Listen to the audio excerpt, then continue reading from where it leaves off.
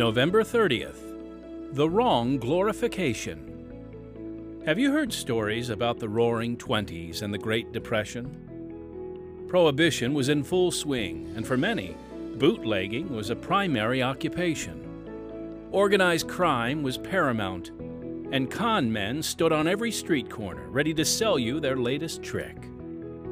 It was certainly a time of desperation and corruption. Yet movies often portray this lawless world as glamorous and enthralling. Evil and misguided characters are sometimes made out to be heroes. But outside of a film script, how often do we possess this same outlook toward sin? Today we'll meet Doc, a man who romanticized the rebellious life until he realized how depraved it really is. He's here to share with us his true story on this Unshackled Daily Devotional. When I was 4 years old, my brother accidentally shot me in the eye with a BB gun, and we lied to Mom so she wouldn't take our guns away. Well, she didn't discover I was blind in that eye until a year later. Then she took the guns away.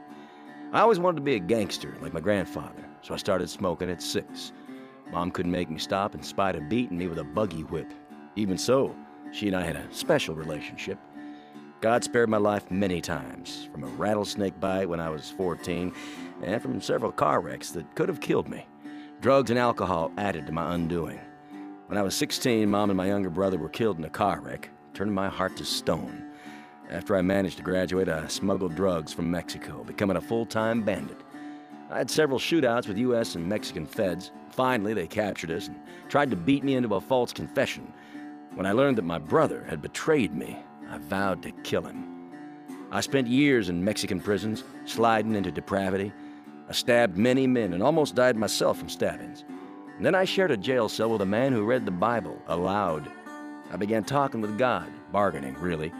He's a gracious God who heard my prayers, and I finally bowed my knee and heart to receive His mercy and forgiveness.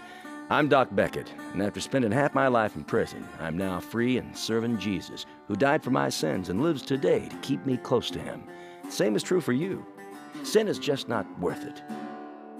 The Apostle Paul says in Galatians chapter 6, verse 8, "For he that soweth to his flesh shall of the flesh reap corruption, but he that soweth to the Spirit shall of the Spirit reap life everlasting." Friend, it is no coincidence that sowing to the flesh reaps corruption. This act of disobedience toward God separates us from Him and the good things He has for us. Through Christ, we have been given freedom.